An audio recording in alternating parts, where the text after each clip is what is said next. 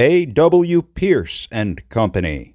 Offer for sale. A general assortment of merchandise for shipping and local requirements, comprising cotton and hemp duck from 0 to 10, hemp and manila cordage, all sizes, hemp and cotton twine, spun yarn, marlin, house line, seizing stuff, cutting falls, whale line, blocks of all sizes, patent, iron-strapped and bushed, 3 to 15 inches, jib hanks and mast hoops, sheaves, bushed and patent, hooks and thimbles, connecting shackles, boat timbers, stems and sterns, boat boards, oars of all lengths, rowlocks, bushings, steering braces, beat nails, wrought nails, cut nails, rivets of all sizes,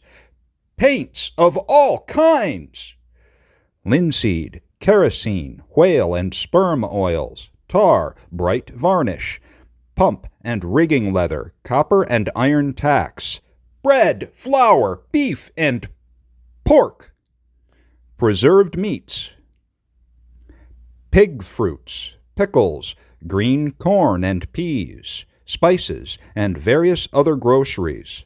Also, Brand's bomb lances, Pierce's whaling guns, table, dairy, and coarse salt from the Puloa Salt Works, Perry Davis and Sons Palm Killer, and various other merchandise, carefully selected from the California, Eastern, and European markets.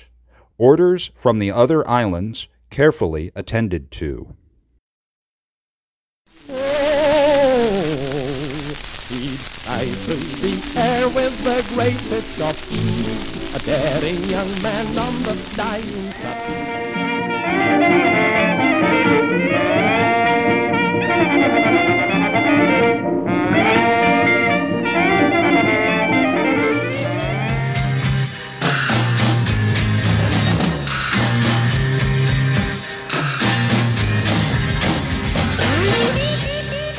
Hi there, this is Hugh Yeaman, and you're listening to Historic Headlines, the podcast where we gain historical insight by examining newspaper articles from 50, 100, and 150 years ago this week. There's too much confusion. I can't get no relief. Hey there, and welcome to episode 39. The real episode 39, unlike that dumb old fake episode 39 that you heard last week. Yeah, that was a slip of the tongue. Tonight's tea is my all-time favorite. Of course, favorite depends on the vicissitudes of the moment. I have no idea what factors play into why my palate craves McNulty's Russian style one day and then a straight-up Lapsang Souchong the next day, but here we are. I thought I would share my favorite, which is Yunnan Sourcing's Black Gold Bailuo Chun tea tonight. Oh, goddamn, that is so good. It is probably the most chocolatey tea I've ever had. It's got all these wonderful roasted undertones that I love so. It's got a nice, almost woody snap to it. Essentially, it's everything that I loved back when I drank beer 10 plus years ago now. And I want you to go to the show notes because I posted some pictures. The lovely curl of this tea is an absolute delight, and you can see it side by side with the Yunnan Sourcing Black Gold. In other words, the non-Bailuo Chun version. The Bailuo Chun just signifies the way that it's prepared and curled into these wonderful, tight little balls. The Black Gold and the Black Gold Bailuo Chun are two of my all-time favorites. I would say, as an analogy, it's a little bit like say the difference between a stout and an imperial stout, but the difference is nowhere near that pronounced. I mean, the plain old Black Gold is a stunning tea on its own, and it's way better even than most of the other Yunnan teas that I love so much. I mean, it's one of the best I've ever had. So the Black Gold is, say, halfway between your average Yunnan tea and the Bai Luo Chun. And so let's say the Black Gold is halfway between a stout and an imperial stout, and the Bai Luo Chun is the imperial stout. It's magnificent. Malty, full, lush, complex, robust, and a steal at the price. Now, if you're a cheapskate like me and you don't want to pay for the fast shipping, you're going to wait 3 or 4 months to get it from Yunnan.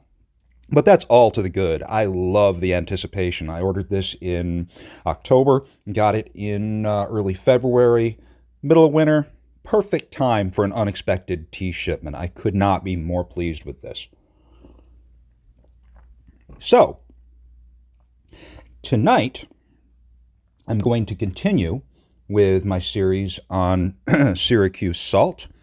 But first, this brief word from our sponsor. George L. Joy, General Agent, Ohio River and Kanawha Salt Companies. Number 9, North 2nd Street, St. Louis, Missouri. These companies make the best salt in use, over 99% pure salt. Packers use it. It keeps their meat. Dairymen use it. It preserves butter. Stock raisers use it. It goes farthest. Farmers and housekeepers use it. The best for all domestic purposes. Cooperage unequaled. No broken barrels and wasted salt. We now return to our show. So why am I talking about salt and tariffs? What on earth would possess me to waste my time doing a podcast about something so impossibly boring? Here's the thing. I've been thinking a lot about this lately as I've pored over newspapers from 150 years ago especially, and I'm seeing all these articles about street paving and the different options for that, sewers, sidewalks, stuff that is so boring that it's almost iconically boring. Like if you were writing a comedy skit and you wanted to have a character that was just ridiculously into boring stuff, you'd have them talk about the crap that I'm doing this podcast about. What would possess me to do this? Well, here's the thing.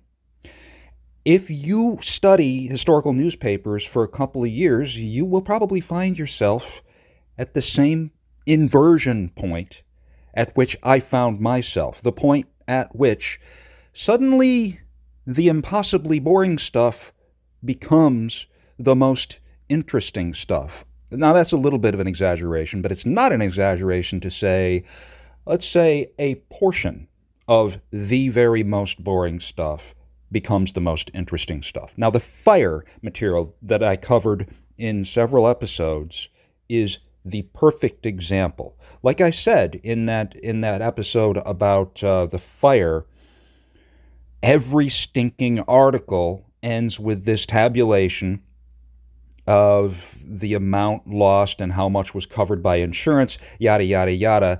And the very reason that your brain just shrieks to gloss over that stuff and ignore it is the same reason why it ends up being historically important. It's because it's boring to us here, now, in the future. But here's the thing. Those newspaper men didn't put boring stuff in their column space. They filled column space with material that they thought would put eyeballs on ads, period. That means there's an enormous gulf between what people at the time thought was boring and what we think is boring. Therein lies a fruitful investigation. In the case of fire, it's, wow, these people were terrified of and overwhelmingly preoccupied with fire and how to deal with it. Now, in the case of tariffs, and specifically salt, why am I interested? Well, let's go back to 2 episodes ago. After I dropped that episode, I had a conversation with my friend April. And she said, well, don't some people today find the issues of tariffs versus protection and free trade really important? And I said, yeah, absolutely. Don't get me wrong. I'm not saying nobody thinks this is important. I acknowledge that for some people, this might be the most important issue defining their politics. But the way I see it, after having been immersed in these newspapers for 6 years, it's impossible for me to overstate the degree to which the axis of free trade, capital F, capital T, versus protection was an ideological axis that so foundationally defined the thought of that time that it's difficult to even understand from our perspective. And I finally figured out a great comparison to illustrate my impression. The 19th century is to protection versus free trade as the late 20th and early 21st centuries are to personal responsibility versus social cushion. Think about that. I'm talking everything that spins off from that ideological axis of personal responsibility versus the social cushion. All of the images that become so formative and so near and dear to our very way of looking at the world and the ways in which we define ourselves. People beat their chests about how they're self-made. Never mind that we are living on a 12,000-layer bean dip of infrastructure that took 2 centuries to cast in lovingly layered veneers of insurance companies and roads and town councils and fire equipment. And I know I keep going back to fire, but that's the clearest example for me. My point is that when you get up in the morning and go out the door, you're walking and riding and being healthy and existing on that 12,000 layered bean dip of infrastructure. And the reason you don't think about it is because trillions of people over 200 years contributed to it. And you've got people squawking about how they're self-made and how they didn't get any handouts and other people do, and that is a showstopper for them. And we've all heard the stories about these people who, once it comes time for them to take a handout, that's different. That situation is exceptional. For some reason, they deserve the social cushion. The 19th century was exactly that, but for protectionism versus free trade. All of those layers of exceptions and hypocrisy and just nonsense, the way people viewed it, there were so many exceptions to the rule that it was not a coherent ideology for a lot of people. It was just a means of identifying oneself in opposition to the other. For instance, if you were, say, in Ohio's Western Reserve, and you were on one side of that ideological axis, say you were a rabid free trade person or a rabid protectionist, your actions might fly in the face of that purported ideology if there happened to be a federally funded project in the works for a railroad or a road or a canal through your area. You see the parallel I'm drawing? I hope that's clear because I don't think I'm ever going to be able to come up with a better, more resonant comparison than this. I think that free trade versus protection was so foundational to 19th century ideology that it is an entirely reasonable comparison to make to today's obsession with this defining ideology of personal responsibility versus having a social cushion. So, that's me trying to make something impossibly boring interesting, and it's futile, right? Because I can't explain to you why you should find it interesting. I can only share my enthusiasm with you, and this is practice. This is me putting in the hours, and again, hopefully it's not going to suck for too long, but, like I said, it's got to suck for a while before it has any chance of getting good. So hopefully I can figure out eventually how to host this information and make it compelling, and hopefully people will want to listen. Until then, I welcome your input. Tell me what you think. I feel pretty strongly about reading these articles in their entirety because I want to give you the integrity of the entire article because, again, these are pieces that newspaper editors thought were worthy of filling their precious column space. They thought this would drive eyeballs to ads. Keep that in mind.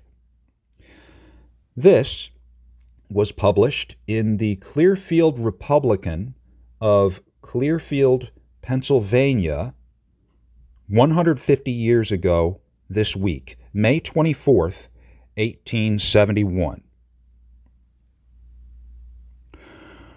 Words of soberness and truth. General Brinkerhoff on free trade and protection. A notice of some of the principal facts and arguments set forth by General Brinkerhoff in his lecture at the courthouse on Wednesday evening was promised. General Brinkerhoff commenced by asserting the importance of this subject to the American people. In it, the material prosperity of the country was involved to a greater extent than in any other political question now agitating the public mind. Damn, this tea is good. You guys got to try this. By free trade was not meant the removal of all duties on imports, but the levying of duties on a strictly revenue basis.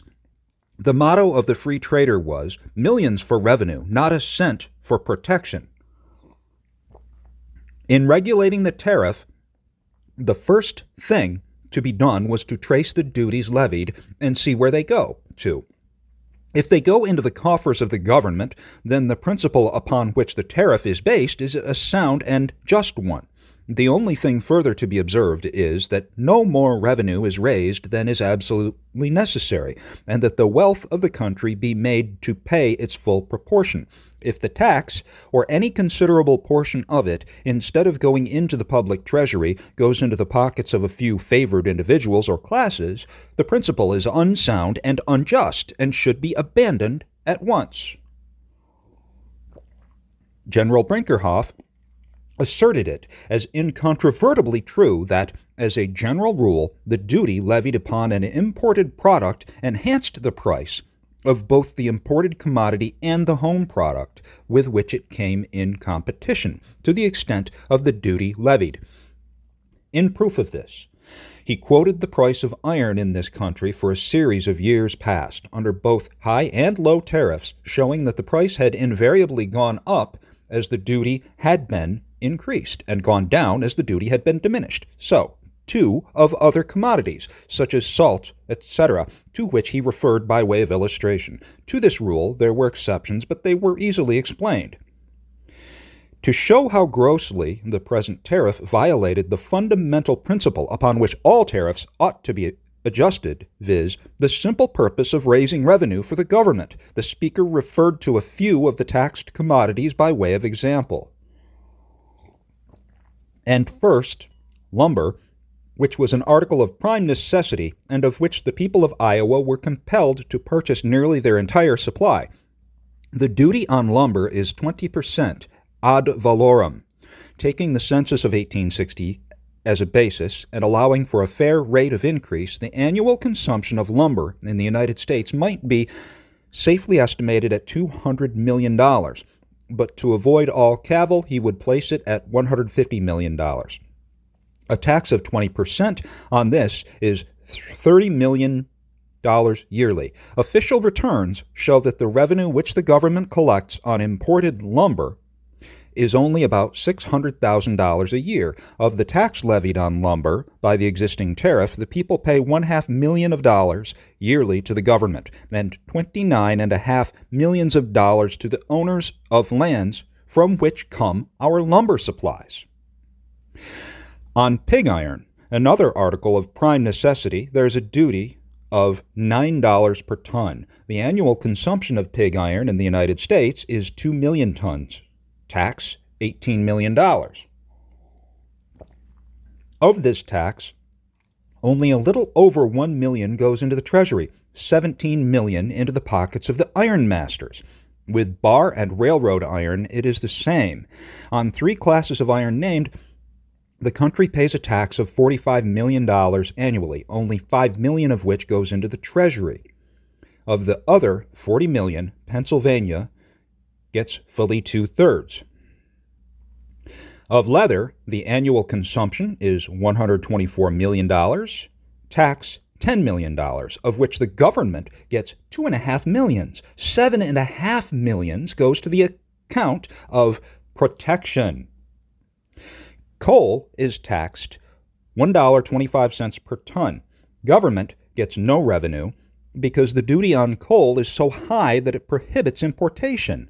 But the people of New England and other seaboard regions pay from $12 million to $20 million a year in consequence of the restrictions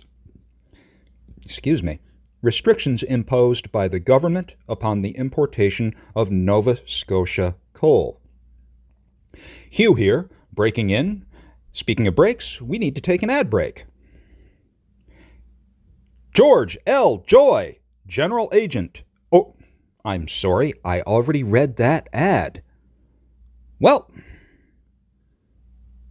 yep, I was wrong. I was trying to very smoothly insert that, thinking that I had forgotten it, and I didn't forget it. So now I spilled my milk in fearing for it to be spilt. Anyway, all right, back to the article. Here we go with the salt bit. On salt, the duty is 18 cents per bushel bulk, 24 cents per bushel in bags. This gives the Onondaga Salt Company, here we go on Syracuse again, a monopoly of the market because the importation of all the grades of salt manufactured by them is prohibited. Not a barrel of salt can be purchased at their salt works for less than $2.35 per barrel, yet this same company send their salt to Toronto and other Canadian ports and there sell it after paying a freight and all other charges for $1.60 per barrel, thus showing that they not only need no protection against competition from that quarter or any other, but that they can undersell Canadian salt manufacturers in their own market. The Onondaga Company, on a capital of only $160,000, have been enabled under the present tariff to reap dividends amounting to many millions. A more outrageous instance of plundering the masses of the people for the benefit of a few individuals is not to be found in the legislative history of any country. General Brinkerhoff then proceeded to show how the existing tariff discriminated against the poorer classes. Woolen cloths, carpets, blankets, shawls, etc., were cited as examples, in all of which the coarser articles used by the poor are taxed much higher than those of a finer and more costly material. One striking feature of our present tariff, he said, was the great number of articles upon which duties were levied. The list numbered over 4,000, presenting a striking contrast to the tariff of Great Britain, which raises an annual revenue of $120 million in gold from 14 articles alone. In reference to our own tariff, he stated that one half of our revenue was derived from 10 articles, that 3/4 or $140 million came from 13 articles, that this latter amount, with such internal taxes as should be retained, would be amply sufficient to meet all the legitimate wants of the government and leave a surplus of $25 million a year to be applied to the principal of the national debt, that the duties should be retained on these articles alone, viz., tea, coffee, sugar, molasses, spices, fruits, wines, spirits, tobacco, glass, silk, linen, tin, furs, gloves of skin, nuts, sardines, chocolate, opium, and licorice, and abolished on all else. He argued that the tax should be retained on tea, coffee, and sugar because every dollar of it goes into the treasury. From these 3 articles alone, the revenue is $52 million a year, and yet the expense to each individual consumer does not exceed $1.50 yearly. A man pays that much tax on every pair of boots that he buys, and on a suit of clothes he pays as much tax as a family of half a dozen persons would pay on their tea, coffee, sugar, and molasses for a whole year.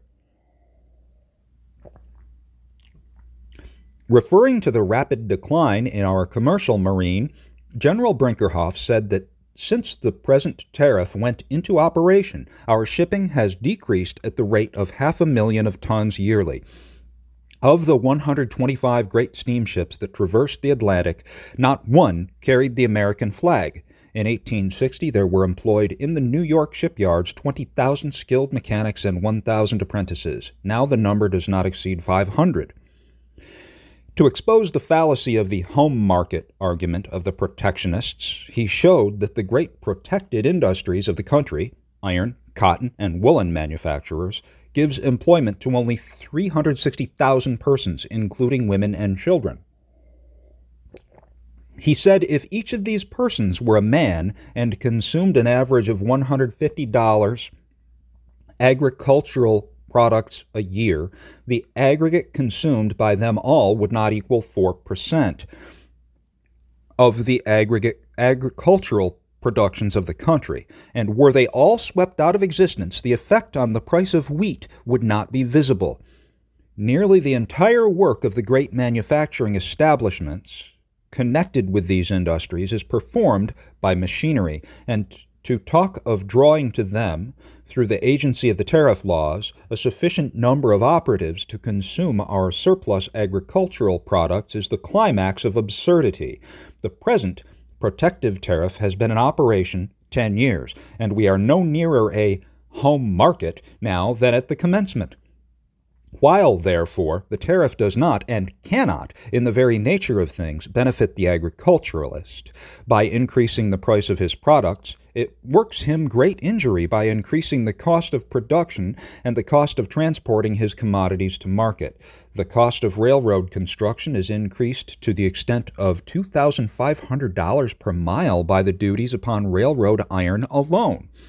This increased cost of construction is made up to railroad companies in increased rates for passenger fare and freights. Hence, the effect of the tariff is to compel the farmer to pay more for everything that he buys and receive less for everything he sells. To him, protection is a two-edged sword that cuts both ways. He is first taxed to protect the manufacturing interests against the, quote, pauper labor of Europe, unquote, and he is then left to compete with that same pauper labor of the pauper's own ground. Yet in the face of all these facts, so apparent to the common sense of every man, there are thousands of farmers who sing hosannas to protection and swear by Horace Greeley as its prophet.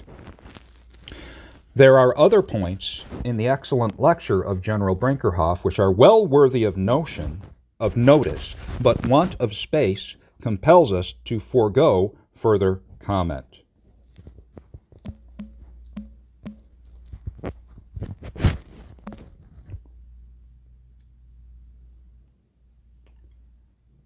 Historic headlines will return after this message. Liverpool salt afloat. 5,000 hogsheads per bark Adelaide Norris, also in hand. Cadiz, Turk's Island, and Syracuse for sale low by E.G. Willard. 14 Commercial Wharf. And we're back. Now here's where I really put forth my strongest argument for the ideological axis of free trade versus protection as being utterly foundational to 19th century, not just politics, but ideology and self-identification. Syracuse, in this article, is important not just nationally, but globally. This is from the Sydney Morning Herald, a few months previous to that last article. This is from February 15th, 1871. Again, this is Sydney, Australia. The stronghold of protection is in the innate selfishness of man, and this selfishness, which builds up barriers between different sections of the human family, whose lot, by the physical conformation of the globe, happens to be cast upon the same plateau or the same watershed, it is the great achievement of civilization to overcome. It is necessary to wait patiently for the process of enlightenment. Men cannot be pushed beyond the measure of their light, and those who are in advance must await the tardier footsteps of their fellows. It is true that many men sacrifice real interests to passions. Thus, Perseus knew better how to keep his money than his country. He may, therefore, be said to have resembled a merchant who loses all in a tempest, rather than cast a part of his cargo into the sea. To lose a part to save the whole is a policy beyond the capacity of 99 persons out of 100. All or nothing. To be a child, in their estimation, is far better than being a man. We admit that the science of politics is essentially experimental, not like the axioms of and definitions of the geometer of intrinsic truth, uninfluenced by time and place, but depending on experience, and therefore as changing as the circumstances on which all experience is founded.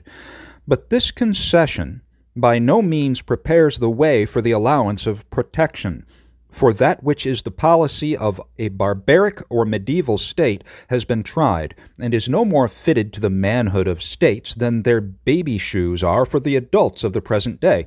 If our experience is to change, let the change be to something new.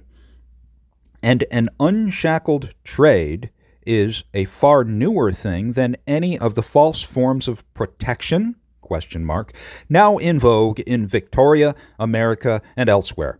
Little, however, can be expected from any legislature whose bond of union is not the public good, founded on the principles of justice, truth, and sound humanity. This knack of sacrificing great interests, not only to small but even to diminutive ones, is abundantly illustrated. Henry VIII permitted Spain and Portugal to engross the East and West Indies and neglected even the discoveries of Cabo in order to establish an improbability on the continent. William III was unmindful of the internal polity of his kingdom, that he might the more effectually watch over the schemes of contending nations. George I and George II laid themselves open to the censure of Britain by entertaining too great a partiality to Hanover, and George III suffered himself to be divested of part of a fine empire rather than waive concessions that would have preserved the integrity of the whole.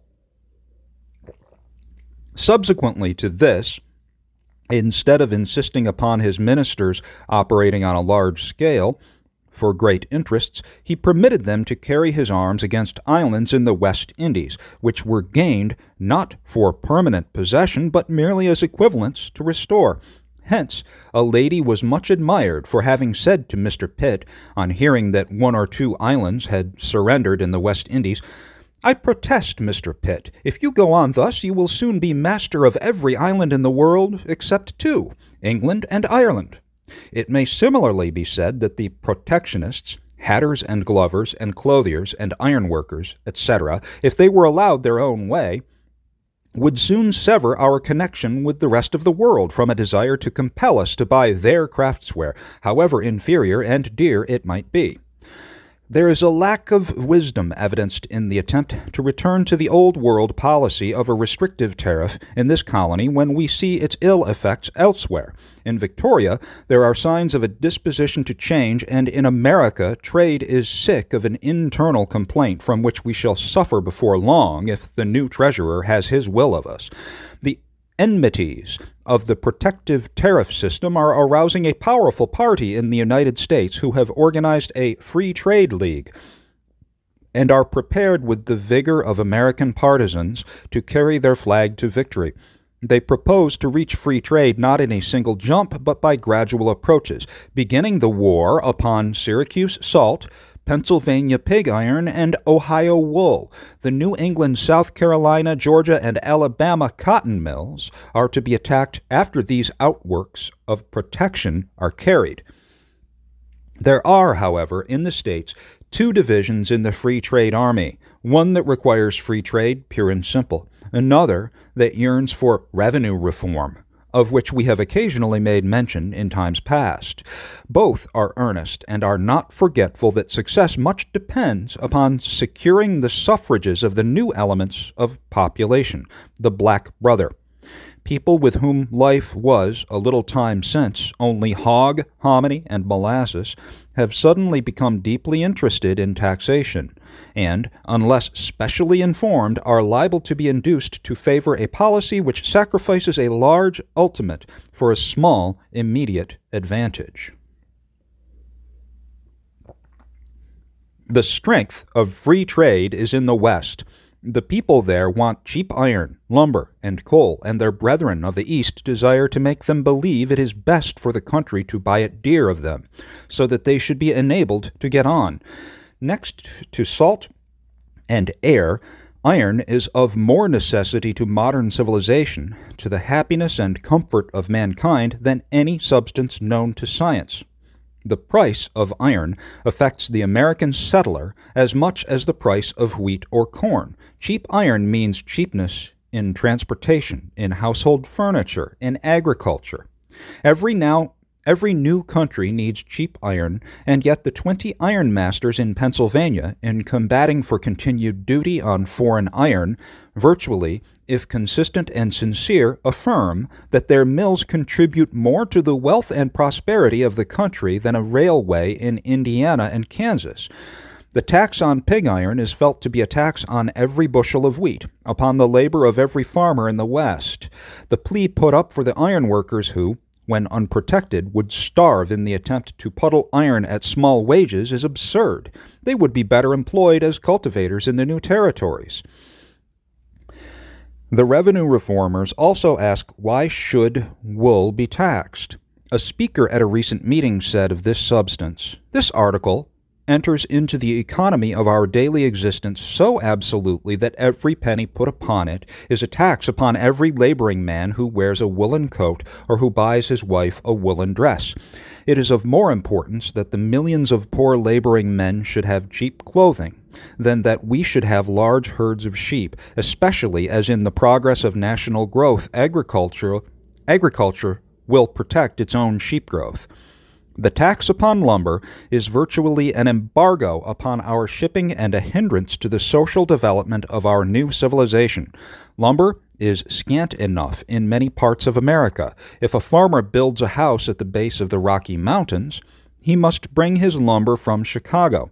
In that item alone, transportation is a grievous tax, and when to this we add a protective impost, we put upon the farmer a heavy burden. America wants cheap lumber for the sea, just as she wants cheap iron for the land. Our shipping is dead from the sheer inability of our capitalists to build ships in competition with the builders on the Clyde. it is by some competent authorities considered that this strengthening party will have gained power enough to embarrass the political canvass of 1872. If this is the case, we may expect to see some clear premonitions of the event in the measures of Congress. It is for us to consider whether we should put this experience aside and prepare to buy our own. Historic Headlines will return after this brief message. Close's old established grocery store, opposite the Montour House, Independence, has on hand and daily receiving new goods consisting of teas, sugars, coffees, fancy groceries, crockery, glassware, woodenware, fish of all kinds, everything cheap for cash. Call and see for yourself. Syracuse salt, always on hand. Farm produce wanted. T.W. Close, May 14th, 1869. We now return to our show.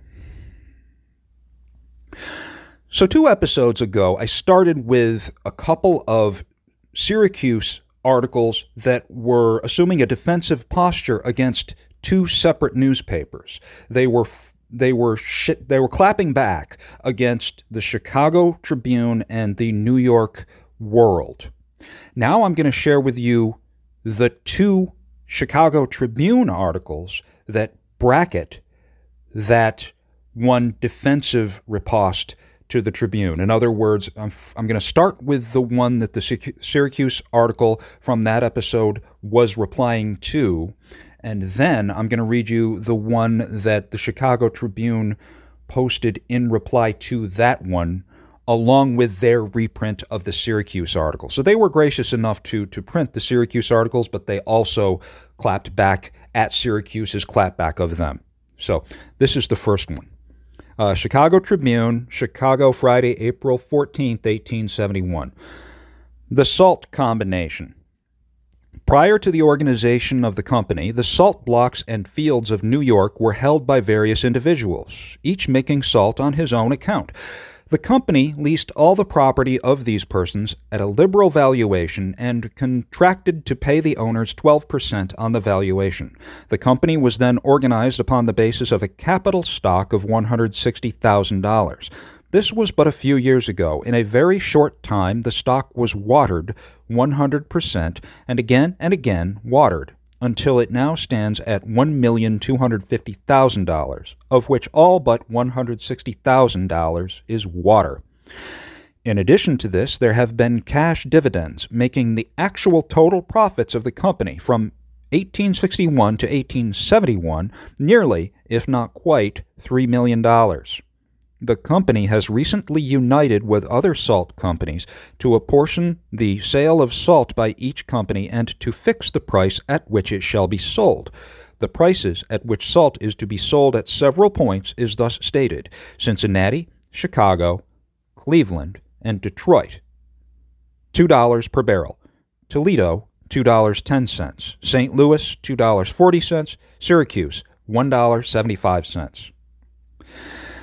We suppose that the price at Syracuse is the standard at which salt is to be sold at the place of production, and that the difference between the price at that and other points is to cover freights, agents' commissions, and other charges. The minimum price which the combination, therefore, has established for salt at the works is $1.75 per barrel. The country has lately been flooded with pamphlets prepared by the salt companies in which they undertake to show that unless the tax from 108 to 190% on foreign salt is continued, salt cannot be made in this country, and that the salt works of the United States must be abandoned, and the capital and labor employed in them must be lost or discharged. The latest publication is made over the signature of J. W. Barker, agent of the Onondaga Company, who maintains that salt cannot be made and sold at less than 23.5 cents per bushel. This cost includes dividends upon the $1,250,000 of watered stock. But, assuming that the cost of producing the salt is 23.5 cents per bushel, a barrel of salt costs $1.16.5. Thus, this the company propose, by their combination, shall not be sold at the works for less than $1.75, which is a profit of 50%. The production of salt at the Onondaga Works in 1860 was 8,662,237 bushels, equal to 1,752,445 barrels. A profit of 58 cents per barrel on this amount of salt would make the profit of a single year over $1 million, which would be a handsome return on a capital of $160,000. If the company can afford, in 1871, to sell salt at $1.75 per barrel and make over $1 million profit in the year, the public may form an idea of what the profit has been when they sold their salt at Syracuse at prices ranging from $2 to $2.20 per barrel. The cost of 23 cents per bushel covers all expenses, including interest, rents, etc.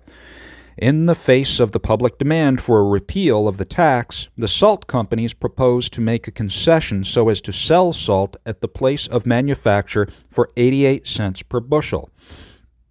At the same time, the salt of the world can be delivered in New York or Montreal, Baltimore, New Orleans, and every other Atlantic port, including freight, premium, on gold, and all other charges for 22 cents per bushel.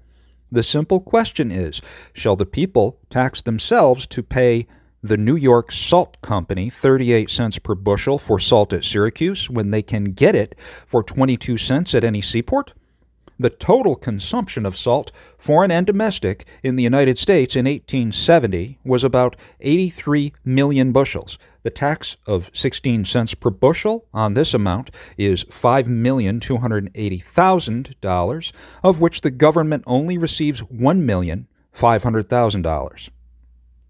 Suppose it costs 50 cents per bushel to produce salt at Syracuse. Should the public be taxed to enable that company to collect 80 cents when salt can be obtained for 22 cents? Is it any part of the duty of the government to tax the people to pay dividends of 80 or 90% or any other sum on $1 million of watered stock of a private corporation in the state of New York? A striking case of the oppression of this tax on salt is furnished by the case of California and the other Pacific states. In the Gulf of California, in Mexican waters, there is an island upon which salt in unlimited quantities and of pure quality can be obtained for the cost of putting it on the vessel and transporting it to San Francisco. But the people of California have to pay a tax of 18 cents in gold per 100 pounds for all of this salt they import, when they ought to have it for about 1 cent per bushel. But that the Onondaga Salt Company may have its 100% on its watered stock, the people of California have to pay this enormous tax. Historic Headlines will return after this commercial message.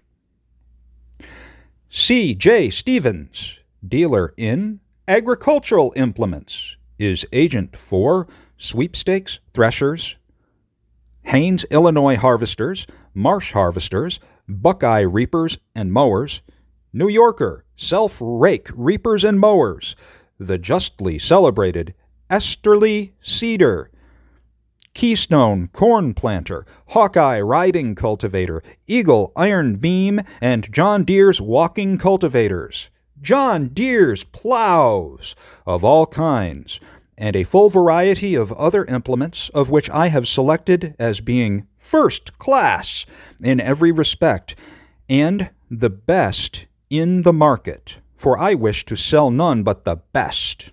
I also keep on hand Blossburg coal, Onondaga and Saginaw salt, and C. Gray's Indiantown flour. Before purchasing elsewhere, call and examine my stock at the depot, Orford, Iowa. We now return to our show. So that last article from the Chicago Tribune was published on April 14th. Go back to episode 27 to listen to the Syracuse article in response to that article. And now here is the Chicago Tribune article from April 29th, replying to that one from Syracuse. The tax on salt. We print a letter from the Salt Company of Onondaga on the salt tax. The letter states the present attitude of that company. In the article referred to by the company, we took the statement, as we found it, that the cost of producing a bushel of salt was 23.5 cents. That statement was made by the company. The company now declared that this cost is for the loose salt and includes no allowance for barrels, packing, or interest on capital. The company, by its own showing, is now consuming its own capital rapidly. It manufactures 9 million bushels, or 1,860,000 barrels annually. Taking the account as now furnished by the company, they are doing business after the following fashion. Cost: 1,800,000 barrels salt at $1.18, 2,134,000. 1,800,000 barrels at 50 cents, 981,000. Interest on $5 million capital at 10%, 90,000. Commission to agents 10 cents per barrel, 180,000. Salaries and miscellaneous expenses 60,000. Total cost 3,508,000. Receipts: 1,800,000 barrels of salt at Syracuse at $1.75, 3,150,000. Actual loss to company, $634,000. That, too, under a protective tariff of from 108 to 190%. The company does not propose to stop business. It is determined to persevere and supply the country with cheap salt delivered at Syracuse at 35 cents per bushel. All it demands for delivering salt at the low price of 35 cents per bushel is that Congress will not remove the tax, and thus permit the public to buy foreign salt in New York, Montreal, Baltimore, and New Orleans at an average cost, freight included, of 20 cents per bushel in currency. The company deserve credit for the sacrifice they are making. Corporations do not often voluntarily sacrifice $700,000 a year for the mere purpose of furnishing the public with a cheap commodity. But whether the salt company makes or loses money is of no more concern to the great public than whether Farmer Jones can raise cocoa nuts at a profit in Maine. Taxes can honestly be laid for no other purpose than to support government. If the Onondaga Salt Company cannot make salt and sell it at a profit, why should the 38 millions of people in this country be taxed for the benefit of that company? But it now appears from the company's showing that they are losing over $600,000 per annum. Thus, after having subjected the people to a tax of perhaps $6 million to protect the salt makers, those unfortunate persons are losing from 20 to 25% of their capital annually. Notwithstanding the repeated declaration that the loose salt costs 23.5 cents per bushel at the works, independent of all interest on capital, we must express our inability to understand why the cost is so high. The company have a supply of coal at cheap rates, owning, we believe, their own coal mine. The company was organized in 1860 with a cash capital of $160,000. Their only expense for brine, inspection, weighing, branding, and for construction and repairs of conduits, buildings, and machinery is a tax to the state of 1 cent per bushel, or $90,000 a year.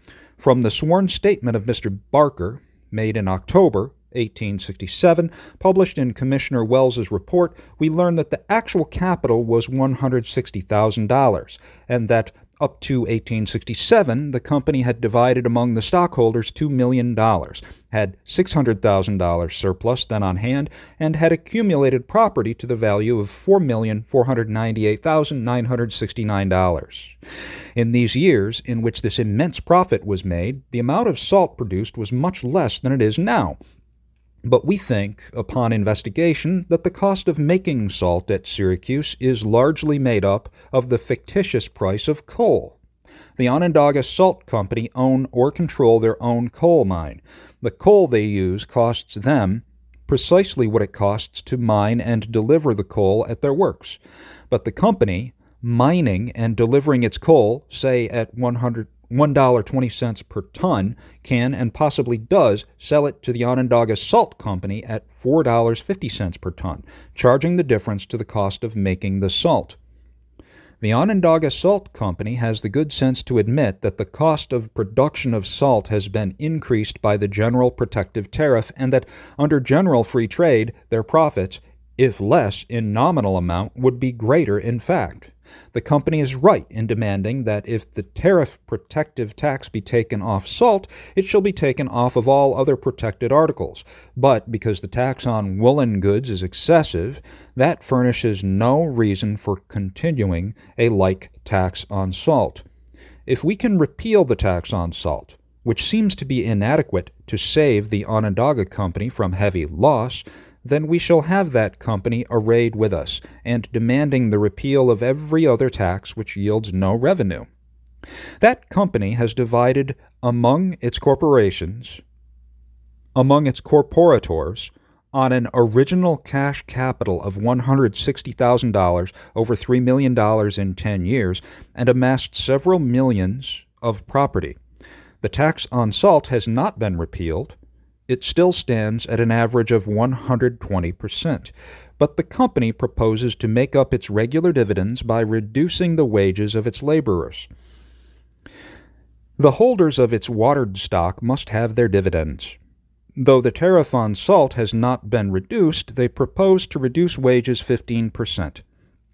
We are invited to compare the price of salt in 1871 with the price in 1860, when the duty was only 15%. The price of salt in 1860 in all the markets of the world was as high relatively as it is in the United States now. But is that any reason for maintaining the former price permanently in the United States when it has fallen everywhere else? The production and consumption of salt have increased, and the price everywhere outside of the United States has been reduced. For what reason must the American people be punished by making them pay for salt 100% more than it is offered for elsewhere? Historic Headlines will be right back. J.E. Nye, dealer in choice family groceries and provisions, Turks Island, Liverpool, dairy, and table salt, country produce bought and sold. And we're back. I'm going to leave you with a sort of response to the first article that I read. I say sort of response because it was actually published a couple of days earlier. This is from the Tama County Republican of Toledo, Iowa, Thursday, May 18th, 1871. And whereas the original article was more or less a recasting of Brinkerhoff's speech by a writer who agreed with him, this is in an opposing newspaper arguing with and making fun of Brinkerhoff's harangue, as they call it. Brinkerhoff's harangue.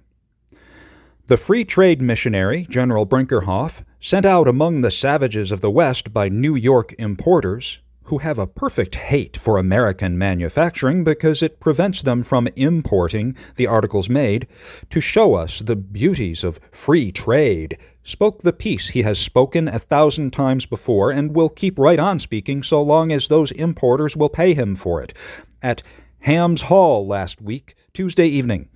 As it was the night of our publication, we were too busy to hear him, but go to the report made for the press, which of course does him no injustice. The reporter starts out by saying there was a large audience. We have heard several who were there say that there were not 24 in the hall besides students. Our town people let him alone severely. Even the Democrats refused to attend, although so fiercely urged by the press. The highest estimate we have heard put upon the audience was 100. So it will be seen the reporter was disposed to be very favorable to the speaker. He repeated the stale assertion that the tariff is simply a tax. This absurdity these men keep on repeating, although it has been disproved 1,000 times, but they will continue to repeat it all the same. He complains that we tax so many articles, over 4,000, he says. We do not believe any such number are taxed, for the last Congress increased the free list very largely, and the next will increase it still more. During the war, we were obliged to raise revenue wherever we could. Now we are simplifying our revenue system and reducing the number of sources as fast as we can. He said, "It is a rule, to which the exceptions are few, that whenever a duty is levied upon an article which we import and also make at home, we enhance the price both of the imported article and that produced at home. This rule will be found strictly true of the great staples, lumber, coal, iron, salt, etc." This rule will generally hold good on the first imposition of such duty, but results in cheapening both the foreign and home manufactures to compete with the foreign, and we are confident we are today obtaining all the above articles cheaper than we would do had there never been any protection. He said further, quote, 2 million tons of pig iron were consumed in this country last year, on which the people paid $18 million tax, 1 million of which went into the treasury and the rest into the pockets of the iron masters.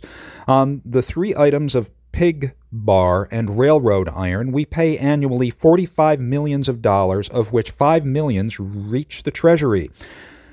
Pennsylvania get the rest. So with the tariff on leather." Unquote. We think he has that only half large enough. We think there were full 4 million tons of pig iron consumed in the country last year, the majority of which was produced in this country. He claims that his home product cost the consumers the amount of the duty more than the same quantity of imported iron would have done. Suppose we had called on foreign iron masters for this immense amount of pig iron. Does any man in his senses suppose it would not have enhanced the price of it? Let our production of iron be cut off, and what airs the foreign iron matters would put on. Prices of their products would advance at once, and soon we would be paying them more than we now pay our home producers, and be obliged to send our agricultural products or drain our country of its gold to pay for it. But this very desirable result for the owners of Mr. Brinkerhoff would be obtained. They would have the importation of the iron and the exportation of our products and pay for it, and that is what they want and seek to attain at whatever cost to other interests. But here comes a stunner to us from General Brinkerhoff's harangue. Quote, "The Republican in Iowa City had recently quoted a statement that the effect of the tariff has been to cheapen salt and enable it to be sold cheaper than in 1860. That statement was simply false, as the speaker proceeded to prove by quoting from market reports showing that salt was now double what it was in 1860. As with salt, so with iron and many other articles, the effect has been to send prices to the moon." End quote. In opposition to this positive statement, we place the statement of Honorable George Geddes, Superintendent for the State of New York of the Onondaga Salt Springs, made to the New York Tribune January 6, 1871, an official statement from a man who knew just what he was talking about, put before the world in the most widely circulated paper in the country more than 4 months ago, and stands as yet uncontradicted. We make the following extracts. In 1860, there was no domestic salt for sale in your city, but foreign salt sold for 23 cents per bushel, in money as good as gold. In 1870, Both foreign and domestic salt sold in New York at 20 cents in gold and in currency at less than salt sold for in 1869 in gold. So it appears that the consumer buys for less in your city than he did before the Onondaga salt went into your market. Can any reasonable man suppose that if our 2 million bushels were to be withdrawn from your market, the importers of salt would not go back to their old prices and even to higher ones? In 1860, salt was worth in Cleveland, Ohio, per measured bushel in gold, 40 cents. In 1870, 3.5 cents. In Toledo, in 1850, 40 cents. In 1870, 29 and 1.5 cents, 1 to 5 cents. Detroit in 1860, 41 cents. In 1870, 32 and 4/5 cents. Chicago in 1860, 42 cents. In 1870, 31 cents. And in Boston, the other extreme of the market, it was worth in 1860, 25 cents. In 1870, 23 cents. Mr. Geddes put this statement into the faces of the New York Free Trade League more than 4 months ago, and they have never questioned it in public.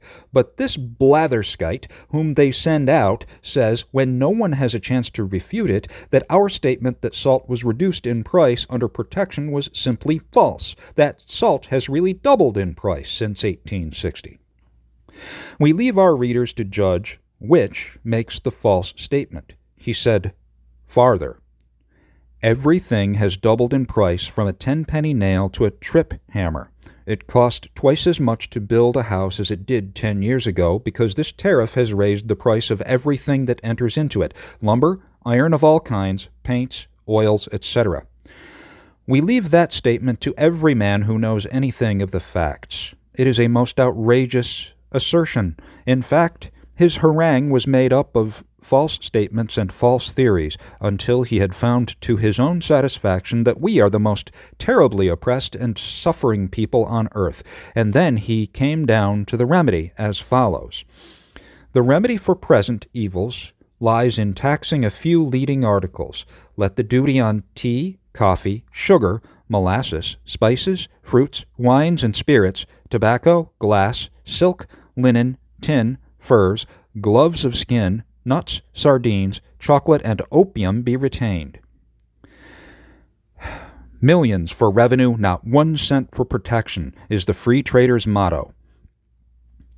Let the tariff then be put only upon the articles we do not produce at home and upon them only for revenue. We are glad to have him put down his platform so squarely. This is easily understood and is exactly the reverse of those who believe government have something more to do than merely to raise money enough to pay its officials. The protectionists would levy no duty on articles of necessity, which we do not produce, which duty is a tax simply, and, as such, a most unjust one, because it bears unequally on men in proportion to their ability to pay, and would levy it on articles we can produce, and thus encourage their production at home, thereby enlarging our resources, increasing our wealth, furnishing our laborers with employment, giving a home market to our farmers, thus making us a self-sustaining people.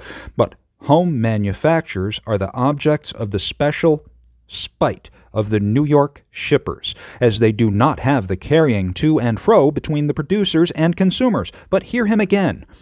Quote, we raise 1/4 too much revenue anyway. 25 millions per annum is enough to pay up on the principal of the debt. We are now bleeding the people to death to pay 100 million per year. End quote. All this trouble comes from that rascally Grant, who will persist in collecting the revenue with great faithfulness and in reducing expenses, so that although Congress has reduced the sources of revenue, time and again, all that it dared to, the debt continues to melt away, much to the grief of Mr. Brinkerhoff and his Democratic allies. The Senate, before its late adjournment, directed its Committee on Finance, of which Senator Sherman is chairman, to overhaul the entire revenue system. simplify and reduce taxes as far as possible, and with the experiences we have now had with General Grant's faithfulness and success in managing our finances, very great changes can and will be made, not simply in the interest of the New York importers, but in the interest of the great mass of the American people.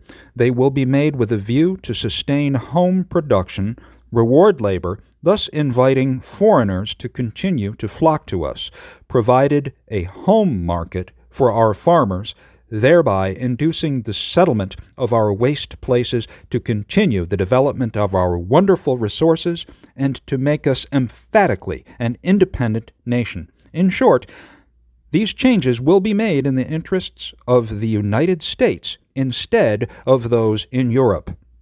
Iowa City Republican, May 10th, 1871. Hugh here. I'm not even going to pretend to understand a lot of that. I never had a head for economics, so a lot of that is above my head. I welcome any recapitulation, summary, clarification that anyone wants to give me. Again, go to the show notes, check out all these articles. It might be easier for you to understand what's going on if you follow along. It's for sure going to be easier if you read the articles and see the actual typeset as you follow along. So, I hope that despite my limited understanding of the actual economical mechanics of this conversation that I've laid out for you, that I've at least conveyed my sense of the overwhelming importance of this free trade versus protection ideological axis within the minds and the self-identification and the politics of the era. Thanks for listening. And until next time, seek context. This is Hugh Yeaman, and you've been listening to the Historic Headlines Podcast. Thanks, as always, to Tom Trinisky for all his fabulous work on FultonHistory.com. Without his free repository of old newspapers, this podcast wouldn't exist. Oh, he'd fly through the air with the greatest of ease, a daring young man on the flying trapeze. His movements were graceful, the girls he could please, and my love he stolen away.